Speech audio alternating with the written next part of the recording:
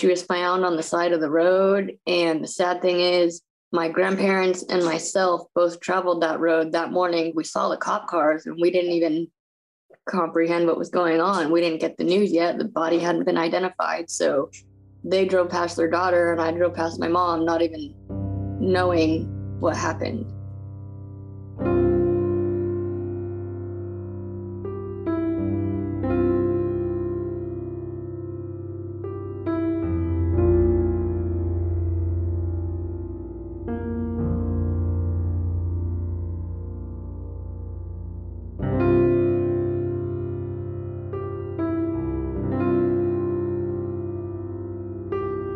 Welcome back to Missing. I am Tim here today with Lance. Lance, how are you today? I am doing so well today, Tim. Really, the question is, how are you? I am doing well as well. Really couldn't be better. And well, great. In this,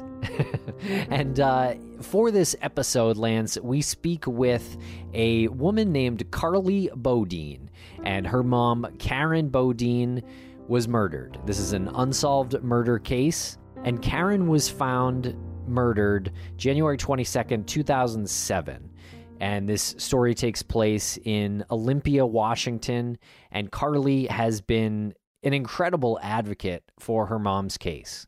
And Carly is sort of unofficially joined by her friend, her mom's friend as well, Bernie, so you can hear the passion in both of their voices. They've really championed this cause to bring justice to her mom's murder, her mom's brutal murder, and doing everything from fundraising to candlelight vigils to the amazing billboard campaign that they've aggressively placed throughout the community, including right outside the front door for the most part of the person who they think is the most likely suspect. And Carly is just like a force, like taking flyers all over the place, never leaving home without these flyers. She is determined to figure out what happened to her mom and finally just bring some closure as much as she can to her and her family. Absolutely. And you may have heard of this case if you attend CrimeCon or some of their offshoots. CrowdSolve was one that they did in Seattle, and they discussed this case. So we talk about that a little bit, but really her efforts in pushing this case forward is just admirable. And she's on Facebook. There's a Facebook group called Justice for My Mom, Karen Bodine, and they're having a vigil on January 22nd, 2022. So you can check out some more information for that on the Facebook page or on their website. It's KarenBodine.com. And if anyone has any information about Karen Bodine's murder, please contact the Thurston County Sheriff's Office at 360-786-5500. And Lance, you mentioned these billboards. Carly has paid for these herself. So they are raising some money. They have a Venmo page that you can search on Venmo for Carly Bodine, and that will help them erect more billboards in the area. And feel free to swing by the old website at crawlspace-media.com.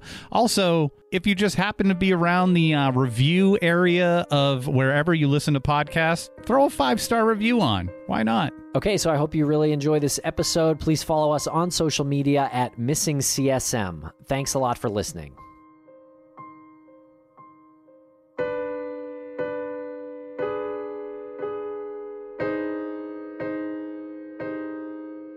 Thank you very much for joining us on the podcast today. Carly Bodine, how are you? I am very well. What about yourself? We are doing great. Thank you for coming on. This is a conversation that I've been looking forward to ever since Tim said that he was connecting with you to get you on the show. I'm just in awe of what you've done, and we'll get into your story and your mother very soon. But I just wanted to put that out there that we love having people like yourself on, those who take charge and really like pick up the gauntlet and become an advocate for something that's important. So well done. That means a lot to me. Like every time I hear someone say like, good job or thank you, it's like, yes, because I've been shouting from the rooftops like ever since this happened, and it's finally getting somewhere. So it's like, yes, my hard work is paid off. So I mean thank you and everything to you guys. Like it's an honor and a privilege to be here, and privileged that you guys get to help share the awareness of my mom. Like, yeah, woohoo, you're part of it now too. Yes, and we're happy to be. And you reached out to us on TikTok, and that was really great. We have only been on TikTok for a short period of time, and so we have not. Me too, not to interrupt, but I am brand new to TikTok. So for all the listeners, just bear with me. I'm still learning it. Like Us too. And we have some partners that we work with, and Tim especially was like, you got to get on TikTok. He's trying to get me to do more videos, and I'm like, what is that going to do? What good's going to come of that? And then look at literally like a week later, we're here with you. So it's like almost instantaneous. I got like, Sarah, turn you to get me on TikTok too. And I was like, what the heck? Are you kidding me? Like the first week I was on there. Yeah. So, I mean, it's opened up a lot of new avenues and new platforms. And that's what I'm always trying to do. I'll probably be at CrimeCon in Vegas in April too. So I'm really excited about that. I just went to the Texas one just a few months ago in June, July too. So, I mean, I'm trying to make the rounds. I'm trying to do my thing, Yeah, well, it's really great, your advocacy efforts, and again, it's inspiring. And of course, we are talking about a very tragic case, the story of your mom, Karen Bodine. She has been gone almost 15 years now. Yeah, January 22nd will be 15 years. Yeah, it's the 15-year anniversary, sadly. And can you tell us a little bit about what happened to her? She was found on the side of the road. I wouldn't exactly call it a ditch. It's more like a gravel pit quarry thing, but it's also a place where like local people will throw like poached deer carcasses and tires and cars. Like it was a bad spot for her to be found in. I mean, she was literally dumped. You hear of dumping bodies, but like that's what happened. Like she was literally dumped at a dump site essentially. And she was found on the side of the road. And the sad thing is, my grandparents and myself both traveled that road that morning. They were off to a real estate meeting and I was off to school. We saw the cop cars and we didn't even comprehend what was going on. We didn't get the news yet. The body hadn't been identified. So they drove past their daughter and I drove past my mom, not even knowing what happened. Real quick here, we've got Bernie. This is my mom's friend she went to school with. I'm here. I hang out with a lot of my mom's friends. That's why I get a lot of my work done. Like they help me a lot. She was found naked, strangled on the side of the road, resting on a car seat. Like not like a baby car seat, but like the back of a car seat that was removed. Her head was propped up on the seat and then her body was displayed. And ligature around. And there's a ligature around her neck. That's absolutely tragic. And you were passing by that scene and didn't know what you were passing by. Mm-hmm. And how old was your mother? She was 37. And 37. That's really hitting home right now because I'm 33. So it's like, wow. That's only a few years older than me. Like, I mean, it's been hard ever since it happened, but now that I'm getting closer to the age, it really hits home how young she really was. I mean, I was 18. I had just turned 18. I was a senior in high school. I thought I was a grown-up and I was an adult. I was just a little kid back then. Like, oh my goodness. There's the saying that time heals all wounds, and that's just not true. That's not accurate. I mean, it's been almost 15 years and this wound is still wide open. Isn't that just kind of something that people say just because they personally probably haven't experienced something like that? Time heals all wounds, but they probably weren't passing by at 18 years old the scene of their own mother's murder. Exactly. That has not been solved. And that's your mission. That's your cause. And that's the thing. And before I got the billboards up and everything, which has brought a lot of awareness, but I have flyers that I pass out literally everywhere. When I go to the grocery store, when I go to the bank, when I go to the dollar store, when I go take my dog at the dog park, wherever, go out to eat, I park as far away as I can. I put a flyer on every single car. And then I have flyers in my purse and I hand them out to the people inside too. And usually they're like, oh, I've seen now that the billboard's up, people are like, oh, I've seen the billboard or I've seen something. But before, people were like, I've either never heard of this case either, or I thought it was solved. I heard about it and I thought it was solved years ago because no one ever talks about it. Or people are like, I'm not interested, go away. And it's like, really? But and it's like, okay, whatever, screw you. You got one on your car anyways. So Good. I like that attitude.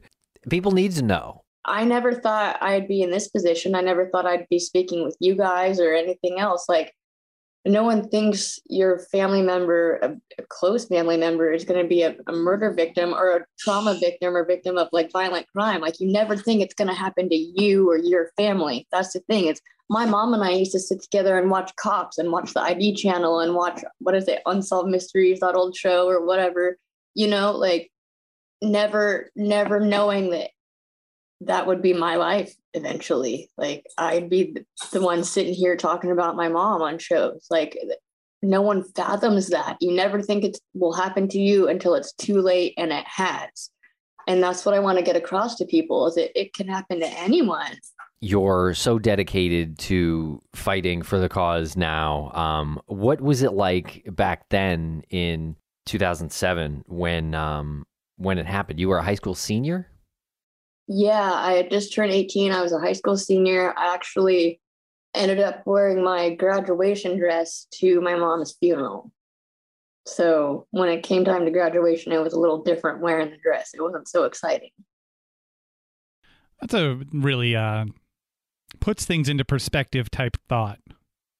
It really does. I was thinking about taking a year off or going to college or whatever, and then all of a sudden your mom's murdered, and it's like, whoa, okay. Yeah, you think about things a lot differently. I was just 18. I thought I was grown up and knew all the answers back then. I'm sure everybody does when you're 18, and then something like that happens and you're like, oh. How did your friends treat you afterward? You're 18 and planning your graduation, and I'm sure there was talk about what we're doing after graduation and everything. What was it like then? I ended up not even going on the senior trip just because I just didn't feel up to it, Yeah, it was definitely, it made everything different. Like, don't get me wrong, I still had my good friends and everything, but and I went to a private Christian school, which was really tiny. So, I mean, I don't think we even had 100 students. I think I graduated with like 20 or 26 kids. Like, it was tiny. So the second you walk in the doors, people are looking at you, and, you can hear, people are talking, and it's not necessarily bad, but, word spreads fast. And then like, you would find out that the history teacher said, oh, be careful because Carla's coming in next class. Everybody be nice to her. And it's like, oh gosh, I'm that girl. Well, they should be nice to you anyway, for the record, Right. Well, I mean, yeah. I mean, I had a good high school experience, but I mean, everybody kind of coddled me and everything, and was like, I don't know. It was definitely life changing. Or like when I got my first job at Burger King, when I was working, people would be like, what are you doing for Mother's Day? I'd say, oh, hanging out with my grandma or going and buying flowers for my mom. They'd be like, why? I'm like, well, because my mom's dead. And they'd be like, oh, how'd she die? Like a car accident? And it's like, well, no, she was murdered and it's unsolved. And then people were like, So people would treat you differently? Mm-hmm. A little more sensitive around you, or like afraid to say the wrong thing or something? There's your mom jokes or whatever, which don't bother me. I mean, I think they're funny like everybody else does.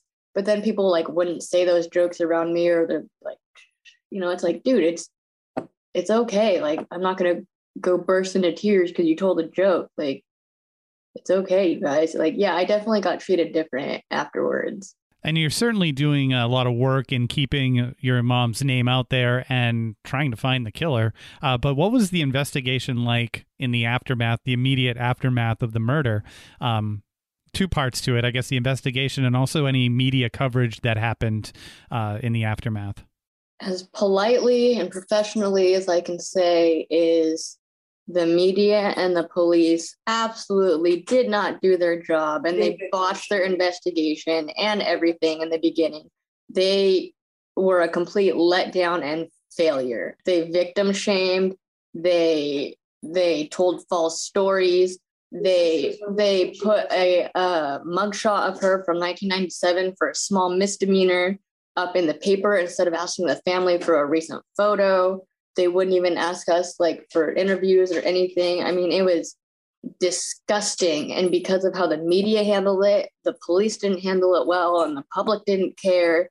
And it was literally set aside. Finally, when we got chosen for CrimeCon, they literally had to go to the basement and blow the dust off the case file to get into it. You mentioned CrimeCon. It was the first crowd solve ever, actually. Yes. How does it feel to know that they had to go to the basement and blow the dust off the files and had no regard for your emotions when it was put out a mugshot, for example, about your mom? And the original detective was about to retire. We'd gone through 3 or 4 different detectives. Yeah, I mean, the police system back in our local community was pretty corrupt. They hadn't cleaned house yet. They just let things slide. Like, there's so many things that should have been taken into evidence originally in my mom's case that was not, that's coming back to haunt us now, especially with all the developments and changes in forensic science. The prosecutors wouldn't even get a hold of us. Like, the week before CrowdSolve or CrimeCon or whatever contacted me, I had called the Olympian and asked for them to do a story. I'm like, you guys, it's been forever. The story you did was false. Can we please just like bring awareness, you know? And they told me flat out, no. And then I did this CrimeCon CrowdSolve thing, and the Olympian called and they're like, hey, we'd like to interview you. And excuse my French, but I said, well, you guys are jackasses because I just called a week ago and you refused me. Get over here in a half hour and you get your interview. Because, I mean, it was my chance to do it, but I also gave them I'm like my mother. I'm passionate, whether it's good or bad. I'll tell you how I feel. I got that from my mom. I want to go back to something you said right off the bat when you answered the question, which was they victim shamed her. Why were they victim shaming her? They called her homeless and a prostitute. She was never, ever homeless. Not to say anything bad about homeless or people or prostitutes or anything. I wanted it to be known that was not the case. And that was part of the problem that's what the media and everything wrote. And what, Bernie? Well, in the first article that came out in the Olympian here, they instead of just putting the facts, they put her arrest records in there. They stated that she was homeless. They made her seem like she was just this big drug addict that was on the streets. Made it seem like it was her fault. And that's the victim shaming. And that wasn't true at all, because she was just living at home right before that. She had just moved back in with her boyfriend. They had just gotten in a fight on that Friday. And so she left the house and she was hanging out literally a few blocks down the street from her boyfriend's house at this guy named Jim Hunt's house, which is a person of interest, by the way. And the last person to see her was also a police officer. Yeah, the last person that saw her was a police officer. Well, last official person that's reported saw her was a police officer. That's how she ended up getting identified, actually, because it was an unknown female when they found her on the side of the road when my grandparents and I were passing.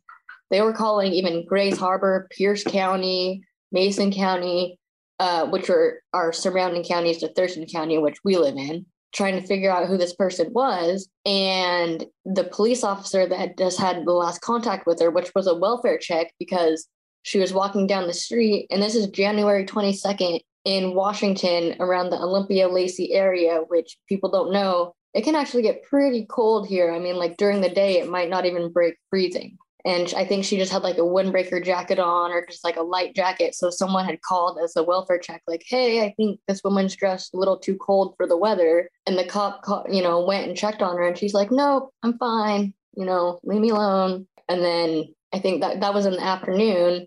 And then she hung out with her friends or, her boyfriend's friends or whatever that time period. And then Monday morning, she was found not just dead, but killed, murdered. Really ridiculous. I mean, the reason why she was victim shamed is because they thought she was something, which isn't even that's not even the right reason. Like, it doesn't matter. Okay, so what if she was someone who was in the sex trade? It doesn't matter if she was, it's still a person. She was still a sister, a mother, a daughter to somebody. It doesn't matter. That's what I'm saying. I don't care if she was homeless or a prostitute. That's not the case. That's what I'm trying to make clear. But it doesn't matter if she was. You still should not have done that. Yeah. And it's the mentality. Like, we're not living in the 50s. This happened in 2007. Like, it's pretty modern, right? I mean, you should have, like, I guess, more of a progressive or modern way of thinking that even if you were to find somebody and you had some notion that they might have been involved in something, like, it's not even an excuse for that. Like, and the family on the side saying like, hey, we'd love to do an interview or give you pictures, and the media is ignoring us. And can you tell us a little bit about your mom? What was she like? Oh gosh, that's a can of worms. She was amazing. She was a jack of all trades. She was funny. She was super into fashion. She was into sports. She had quite the passionate temper. She lit up the room the second she walked in. Like, she was a big presence. Like her presence and just consumed her laugh. Okay, so her laugh. Okay, it was very cute and adorable, but when she really got going, she would snort. But she was the only one that could pull it off and not make it look dumb. Like, it was cute when she did it. And like, she'd always throw her head back. Yeah, and she would throw her head back and she would snort. Like, and it was just like, oh my gosh. Like, and you could hear it from probably a quarter mile away. And she could whistle like none other. I don't know how she learned it, probably from my grandpa, but she could do the whatever whistle or everything. Like, and it was loud as all get out. She would sing. She knew all the old good songs. Like, of course, she liked Metallica and all that. But one day I was driving around with her and the radio was on and Green Day was on. And all of a sudden she turned up the radio and started singing. And I was like, my mom likes Green Day? She's singing to Green Day? That's so cool. Green Day transcends generations. Also, exactly, right? And I also thought that, I don't know, maybe it was just how everybody did it back in the day, but when I was a kid for Halloween, my mom always made my costumes. Like, she sewed them and made them and everything.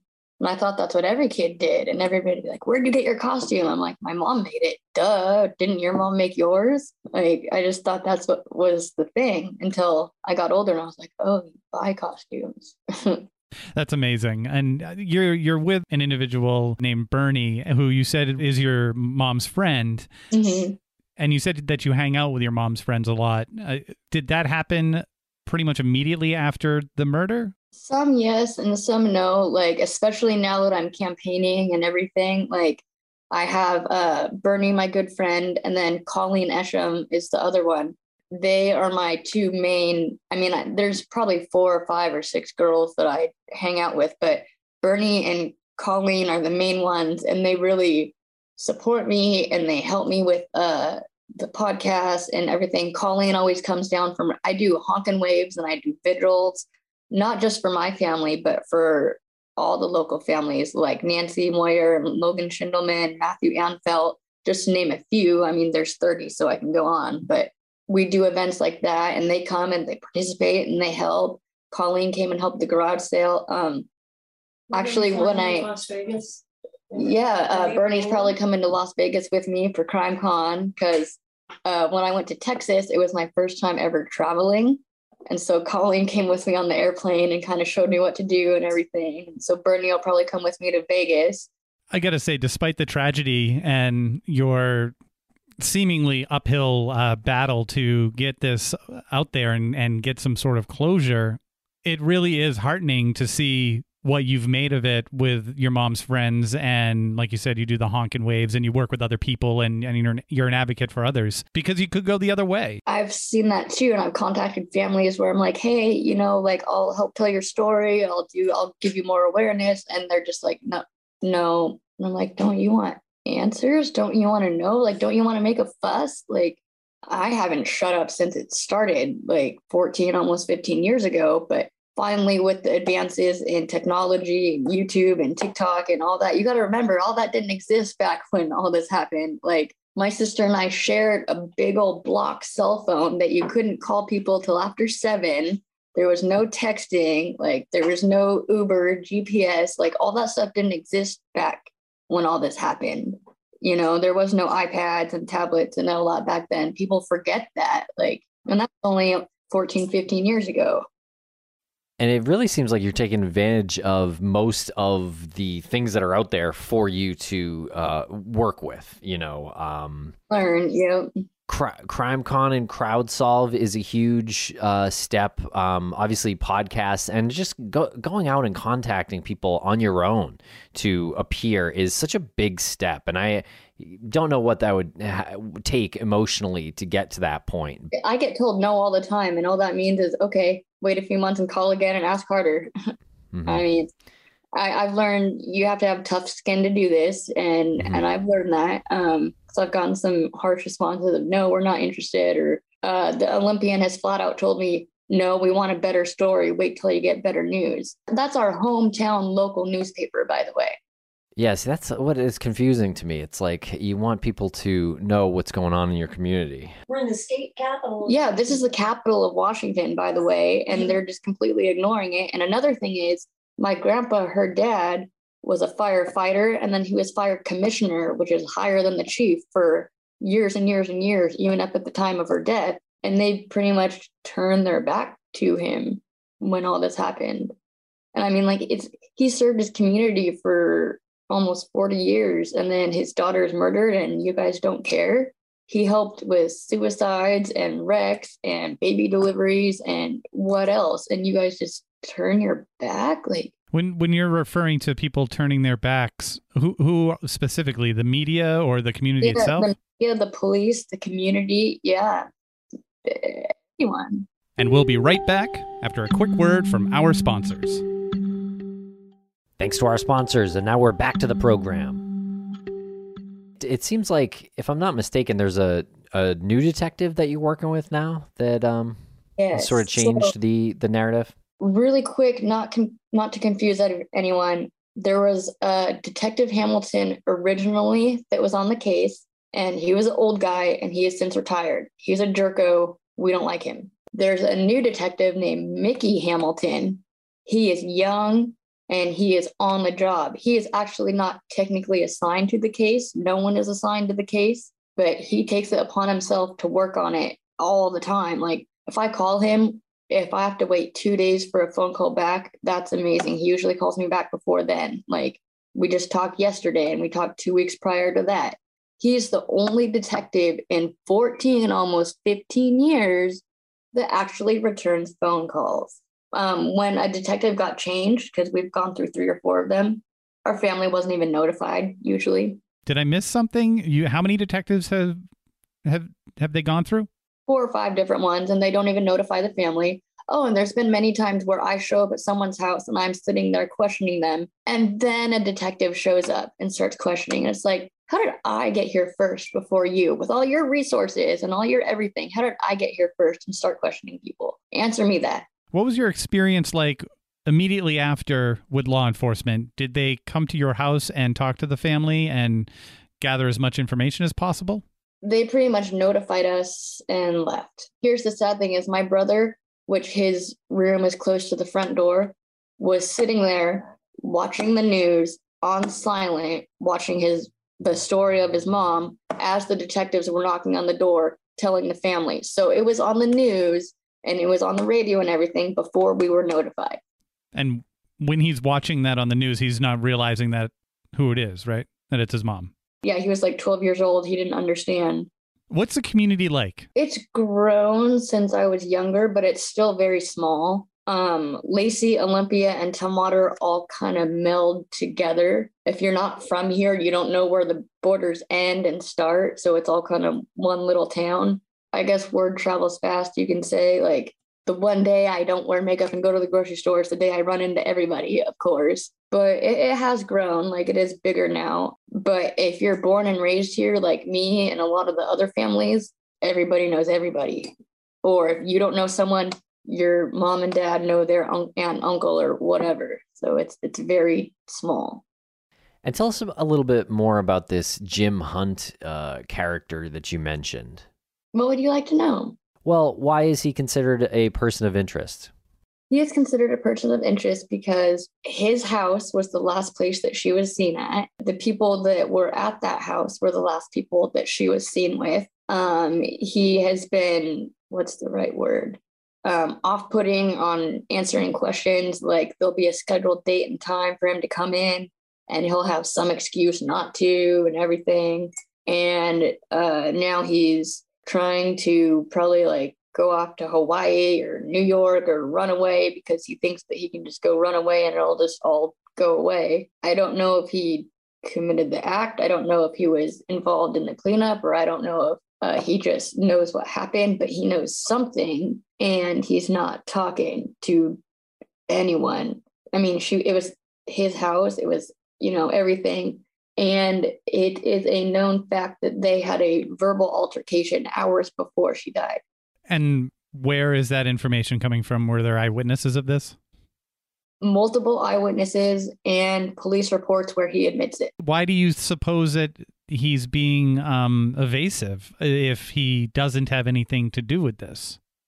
That's what I'm saying. If he didn't have anything to do with it, why are you trying to hide and not talk? Like, wouldn't you want your name cleared? Wouldn't you want it to go away by talking? Plus, there's a $10 or $1,000 Crime Stopper reward. Plus, there's a private family reward too. So it's like, come on, dude. Does he have something in his past that he might be afraid is going to come out if he starts talking with police about, I guess, any crime, including this, that he might have had some hand in? I've wondered about that too, because he has been to prison, I believe, before the whole incident with my mom. And then he's been to prison since then for drugs or firearms or something along those lines. So, yeah, I mean, I think maybe like talking might incriminate him and some other stuff or something. So maybe that's why he's being quiet. But either way, he needs to talk.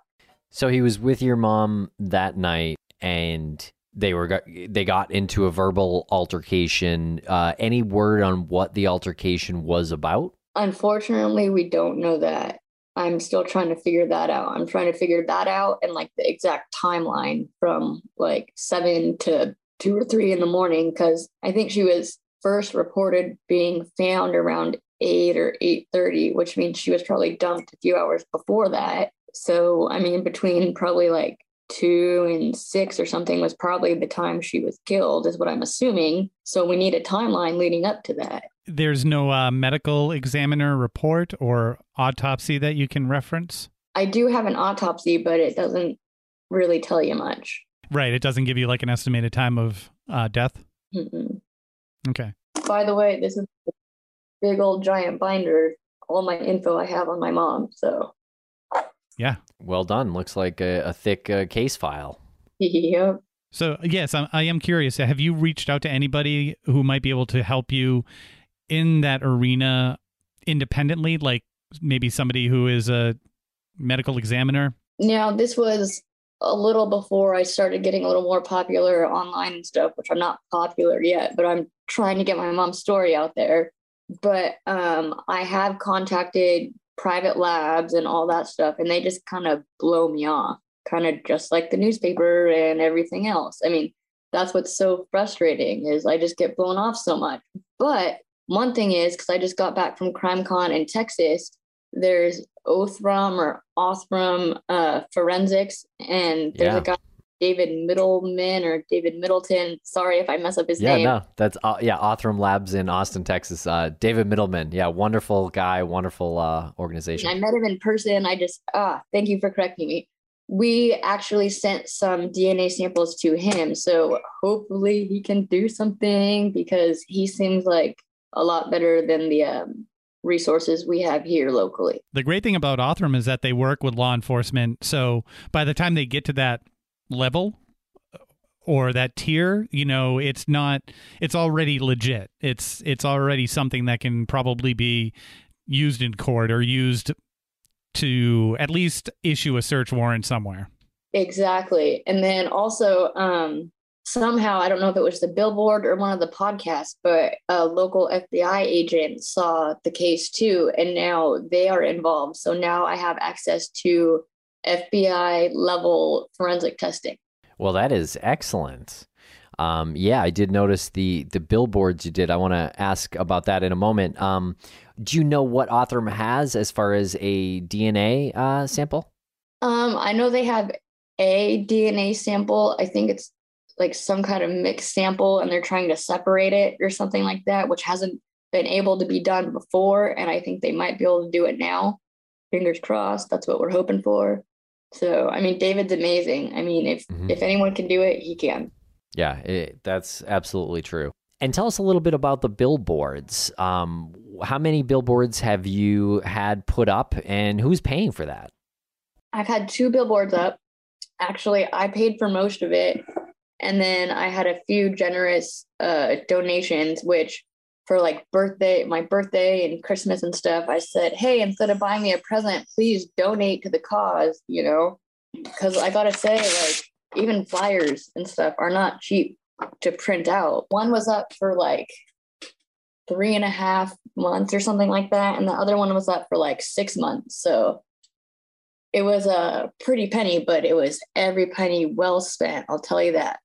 I was going to say, now when I hand out flyers, sometimes I get like, oh, I've seen your billboard or I've seen a podcast, which 6 months ago, I wasn't getting that response. So I'm doing my job, thank goodness. And I'll tell you what, part of the reason I'm doing this job is because my mother would do the exact same thing for me, if not more. Can you tell us the location of the billboard and the reasons for putting the billboard where you did? So the locations were strategic. One was fairly close to Jim's house. You know, you had to pass it. Everybody saw it. It was next to a coffee stand. So as you're getting your coffee, you're forced to sit there and stare at it. And the other one was right next to Jim's house. So he had to pass it every day, coming and leaving. And so did all of his friends. Wow. I like how forward that is. Is he still in the area? For now, he is. Because at least once a week, I hand him a flyer. You hand him a flyer? Yep. Sometimes he answers the door. Sometimes he doesn't. Sometimes he pretends he knows who I am. Or like, sometimes he's like, hi, Carly, give me the flyer. Other times he's like, who are you? What are you selling? I'm like, well, I'm Carly Bodie and I'm selling you this. I mean, he knows who I am. He just plays games and I'll play him right back with him. So every week or so you knock on his door or ring his bell and hand him a flyer? I either hand him a flyer or I just leave white lilies on the porch. What's the significance of those? Lilies are like a death flower. Like that's what you bring to like a funeral. So the level of thought that goes into that is impressive, by the way. And the what's the word I'm looking for? Tenacity to vivacity, tenacity. Yeah. Yeah. You, just to be clear in my head, you walked on a weekly basis, you walk up and knock on the door of the prime suspect in your mother's murder and you hand that person a flyer. If they're not there, you leave them flowers that represent death, something you'd bring to a funeral. Yep. He's ripped up the flyer in my face. He's brought it in. There's times I've taped it to his windshield because he won't take it. Yeah. Has he ever reported you for like harassing you? Because he's guilty of something. So of course he hasn't reported me. Tells me another thing.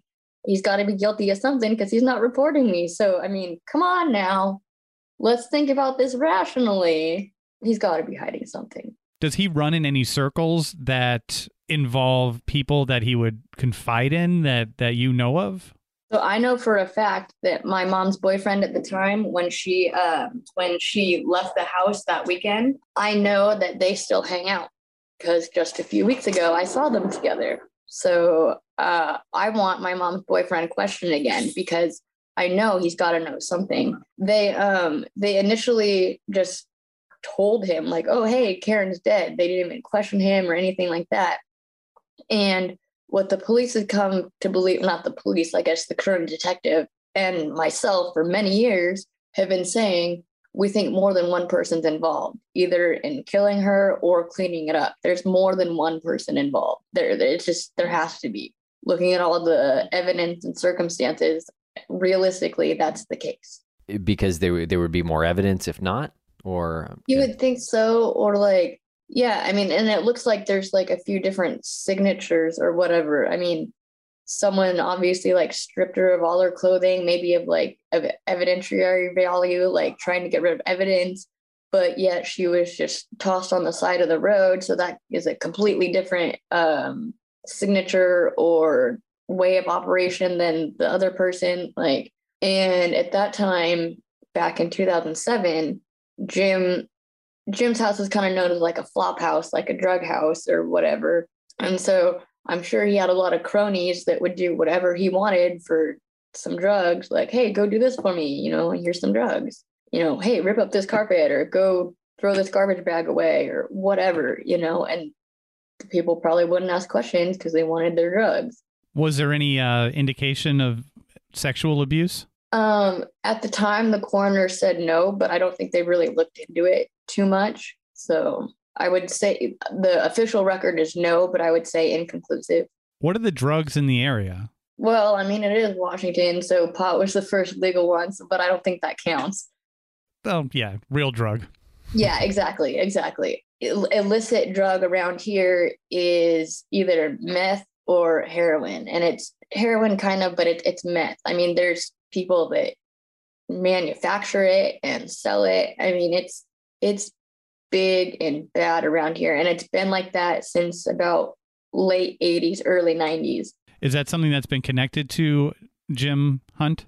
I believe so. Yeah, he's been arrested for drugs and everything. Mm-hmm. His house is a known drug house. The house that you still knock on. Yeah. So factor that into the equation. Oh, I have a taser and mace and everything with me every time I go. And a crazy little dog too. So you bring the dog with you. And tell us about, are you starting a nonprofit or attempting to start a nonprofit? Yes, I am. The paperwork is about to be filed. It costs a lot of money, and you have to make sure everything is correct. So if a period is in the wrong spot or something, then you have to refile and you have to pay money to refile, which is not cheap. But yes, I'm trying to start a nonprofit for my mom, but for others as well. Like, my goal and my hope is for this to get solved. I know in reality, there's a good chance it might not ever be solved. And I wouldn't say I'm okay with it, but I accept it, even though obviously I want it to be solved. But I'm in this for other families too. I'm in this for other families of missing and murdered people. I'm in this for people of crisis. I mean, my mother was obviously in a crisis. She had just gotten in a fight with her boyfriend. She needed somewhere to go. There needs to be a bigger net for people like this. And just more awareness and more accountability. I feel like she slipped through the net, and I think the media kind of controlled the narrative and made the police kind of not care. And I want to change that. I mean, I want to start a nonprofit. I'm going and changing law. I want every cold case to be looked at every 2 years minimum, mandatory, by new eyes. Why is that not being done? Oh, it's a great point. And we know that the Vermont State Police have a cold case specialist division, which consists of a couple to a few citizens, not individuals that have law enforcement backgrounds, but people who are interested in research and cold cases. And we were told by one of the detectives, a sergeant detective from the state police, that they're invaluable. Exactly. I mean, that's preferably my hope. Yeah, absolutely. But I mean, it was disgusting. They had to blew off the dust after 7 years of not looking at my mom's case. 7 years. I mean, that's just, and think about all the other cases too, not just my mom's, that haven't been looked at in this county, in this state, nationwide. It's unacceptable. And I want to change that.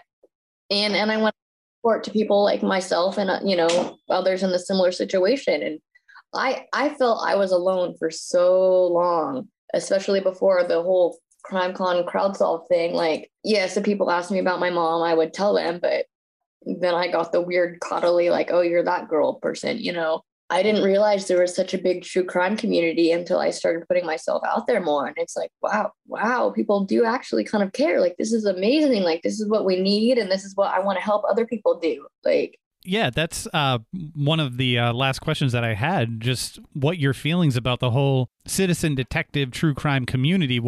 How do you feel about that? There's this big uprising, this swell of activity that's been going on, and a lot of it's generated from people who haven't experienced the type of tragedy that you've experienced, but they're putting a lot of themselves into it.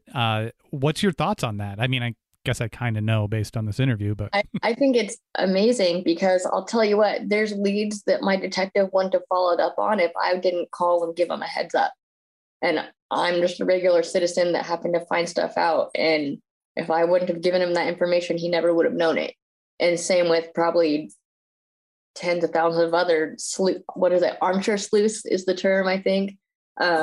Same here. Like, I really respect what they do and everything. And there's a few people that I've met at not just the Crowd Solve, but other CrimeCon events that truly have a passion for this. Like, they really do care. You have those jerkos that are just in it for the horror and gore or whatever, and I get that too, but you also get the people that really care, and it's like, wow. Like, even if they don't have any personal experience, they still just want to help because they're empathetic or sympathetic or what have you. And it's amazing the community that I've found through all this. Like, I definitely feel like I have more of a platform and people listen to me more, and it's not about me, it's about my mom, and it's about every other family that's going through what I'm going through.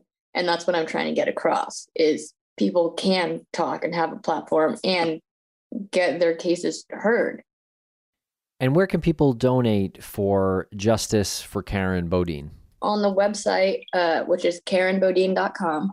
I might have a different website for a new one, but we're about to have merchandise out. So like the t-shirt that I have on, the mask that I have, there'll be mugs, there'll be like little athletic bags, sports bags, like grocery bags, like you can buy stuff, and 100% of the proceeds go towards billboards, flyers, all that stuff. Because don't get me wrong, I'll spend every penny I will until I'm broke doing this, but I'm getting close to doing that. Because I mean, these billboards aren't cheap. It cost me $10,000 just for the billboards.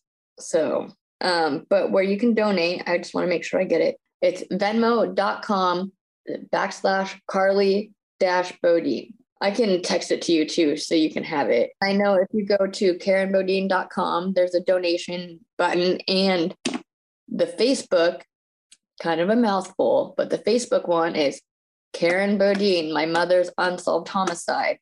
There's also a link there too, where you can donate as well. If anyone wants stickers or flyers, please feel free to contact you guys or me or whatever. And I would love to hand out flyers and stickers. Man, I hope that this leads to something, because you've put so much work into it, and you've got an incredible energy about yourself and what you're bringing to it. And hopefully we get to meet at CrimeCon in Vegas. If you want, you're more than welcome to join us on a panel, or we'll do like a podcast studio episode with you there. I was doing in Texas. I was hanging out with James and the captain and my friend from Colton Cab. I was just kind of skipping from podcast to podcast because I knew a bunch of the people. I was like, well, this is where I feel most comfortable. I'll just hang out with you guys. Oh, actually, quick story. Yeah, I was 1 pound 9 ounces when I was born. My mom and I were both going to die. And the doctor called my grandma, and they're like, which one do you want to survive? If it comes down to that, which it's coming down to. And my grandma sat there for a minute, and she was at work, by the way. And she goes, well, I guess my daughter saved my daughter. Which, I mean, I can't blame my grandma. I mean, I would save my kid over the baby. You know your kid way longer. Well, they put me in an incubator. I kicked the incubator lid off, and I ripped an IV out of my arm just because I wanted to be around my mom. And I don't have the newspaper article with me because I'm not at home, but she has her finger, and my hand doesn't even reach around her finger. And so I've been a fighter since day one, and my mom taught me that, and I got it from her. So. Wow. Great story. Yeah, that is a great story. Incredibly fitting, actually. Yeah, that's what I thought. So I should add it in there. I mean, yeah, I'm doing what I'm doing. I mean, that's the thing is if something tragic happened to me, my mom, I mean, I'm fighting tooth and nail, but I can't even imagine what my mom would be doing if it was the other way around. So, I mean, I'm obligated in the best way to do the same for her.